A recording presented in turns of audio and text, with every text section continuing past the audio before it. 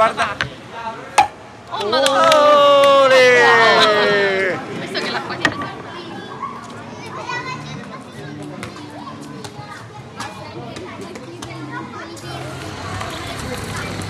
Poi quando tu tiri il pallone forte si sente quel suono.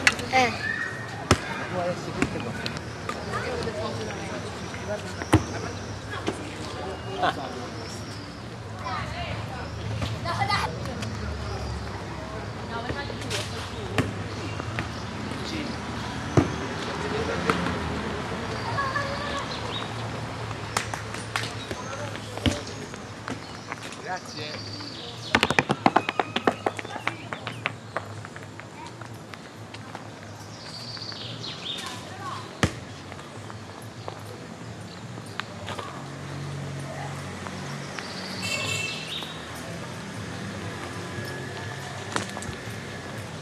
E adesso, prima c'erano, si facevano le feste, grandi feste, pure qui si facevano delle feste, adesso purtroppo da che è venuta l'epidemia Covid-19 non si sono fatte feste, poi speriamo fino a presto che faranno le feste.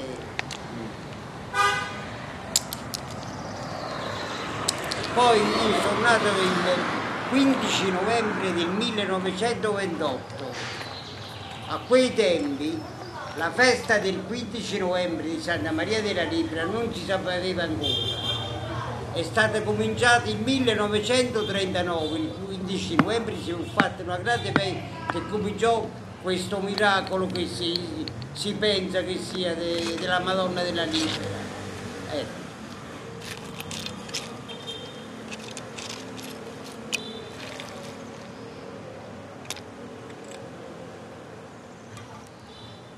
Questo qua, come attività sportiva, 1982 l'Italia vinse il terzo campionato del mondo e allora, a quei tempi, facevamo una grande festa.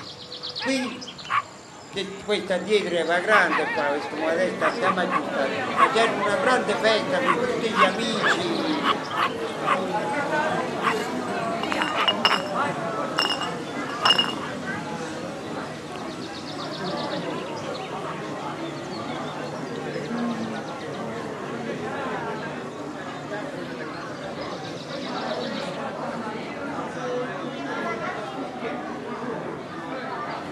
Sì, tipo i trattori, quando devo studiare ci stanno questi.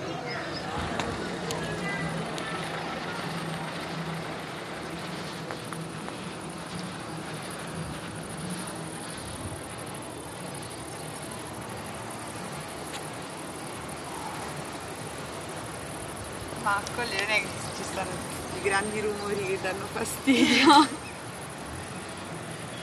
Quindi sì, ci stanno rumori, però almeno per me non sono rumori che non riesco a sopportare. Quindi, ma magari sì, quando magari senti la natura e c'è qualcosa che ti disturba, diciamo, magari le macchine.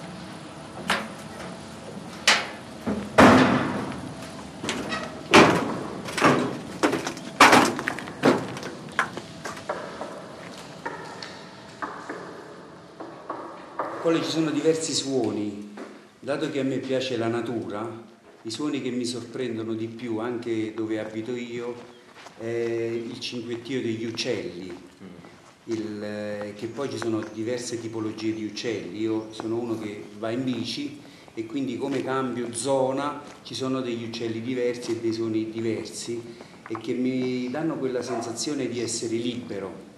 E questa sensazione me la dà anche il suono del vento, perché noi abbiamo diversi tipi di vento. Quando tira la bora che viene da nord è un'aria più fresca e fa un rumore diverso, e rispetto a quello dello scirocco che sembra più caldo, ma dici ma è sempre vento, però è un altro suono, è un suono più morbido rispetto a quello più secco che è quello della bora.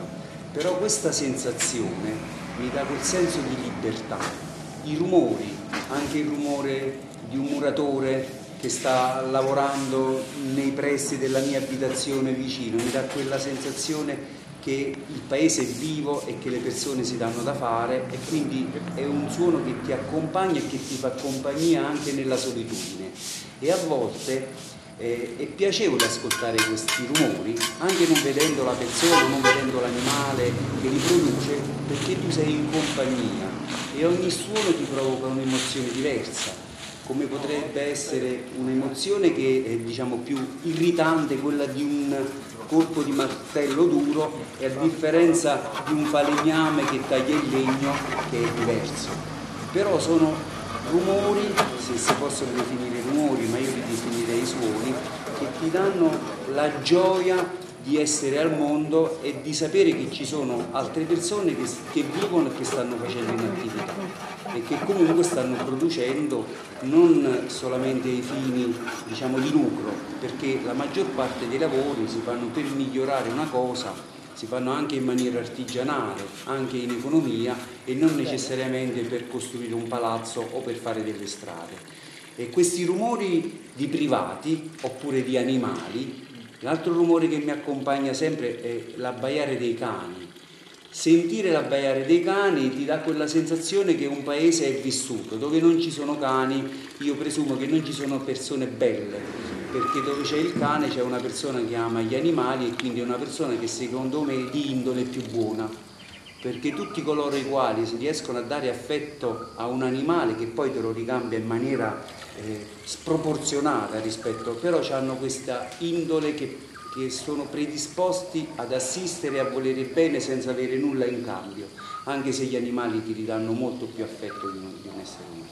Quindi in linea generale sono queste le cose che mi colpiscono. E poi ci sono i rumori che produciamo noi, quando senti fischiare, senti cantare, e quello proprio è un sintomo che una persona è felice e che sta bene, perché noi quando siamo felici fischiettiamo se siamo in grado di fischiare, altrimenti a me piace cantare, quindi ti viene in mente un ritornello di una canzone e che mi porta gioia e mi provoca gioia. I rumori fanno parte della nostra quotidianità. Viva Dio che ci sono, spero che ci siano sempre più rumori, ma non i rumori di una città, perché a noi sono rumori sporadici, non è il rumore del traffico, non è il rumore del clacson, che è quello irritante e che ti dà quella sensazione che diventa invivibile. Noi abbiamo il privilegio di vivere in una zona, come anche gli altri paesi limitrofi, dove la qualità di vita è altissima, e vorrei che questa cosa qua diventasse uno stato di fatto, le persone prendessero coscienza della qualità di vita che noi abbiamo, e quindi i nostri rumori sono diversi da quelli che produce una città e che produce una metropoli. Sicuramente avranno altri vantaggi, ma io penso che la qualità della vita è improponibile rispetto a quella di una grossa città, rispetto ai piccoli città.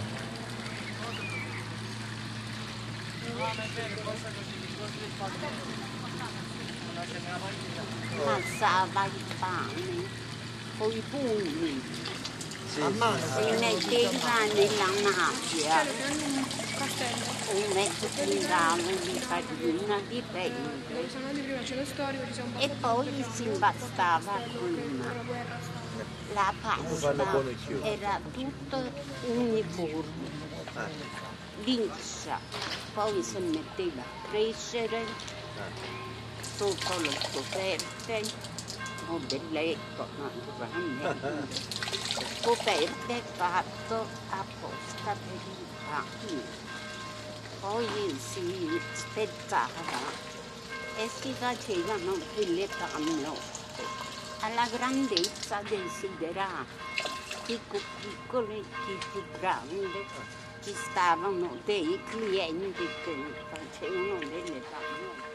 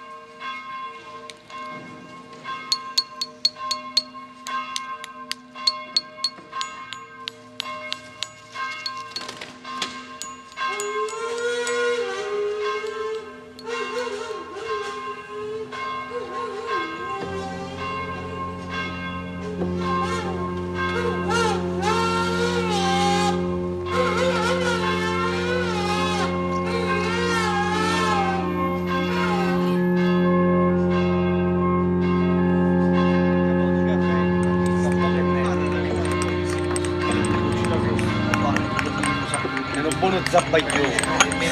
La gioia di Guiglia a pigliare i plastica, poi li fa mai andare. Invece chi ti venisse già, perfetto. Ma no, non ragionamento, un ragionamento, capito? Io ho già passato 2 o 3 trafighe. Ha già comandato, già accattato, già il congelatore per quelle di plastica. Sacci fa, non è che non sacci fa. Sapesse fa. Non è che una corrente attaccata sempre.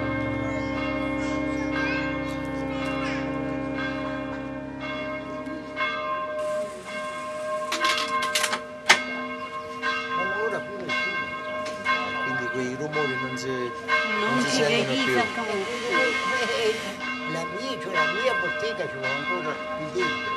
Sì. C'è tutto. Lo so. E io non lo tolgo mai, perché mi dispiace.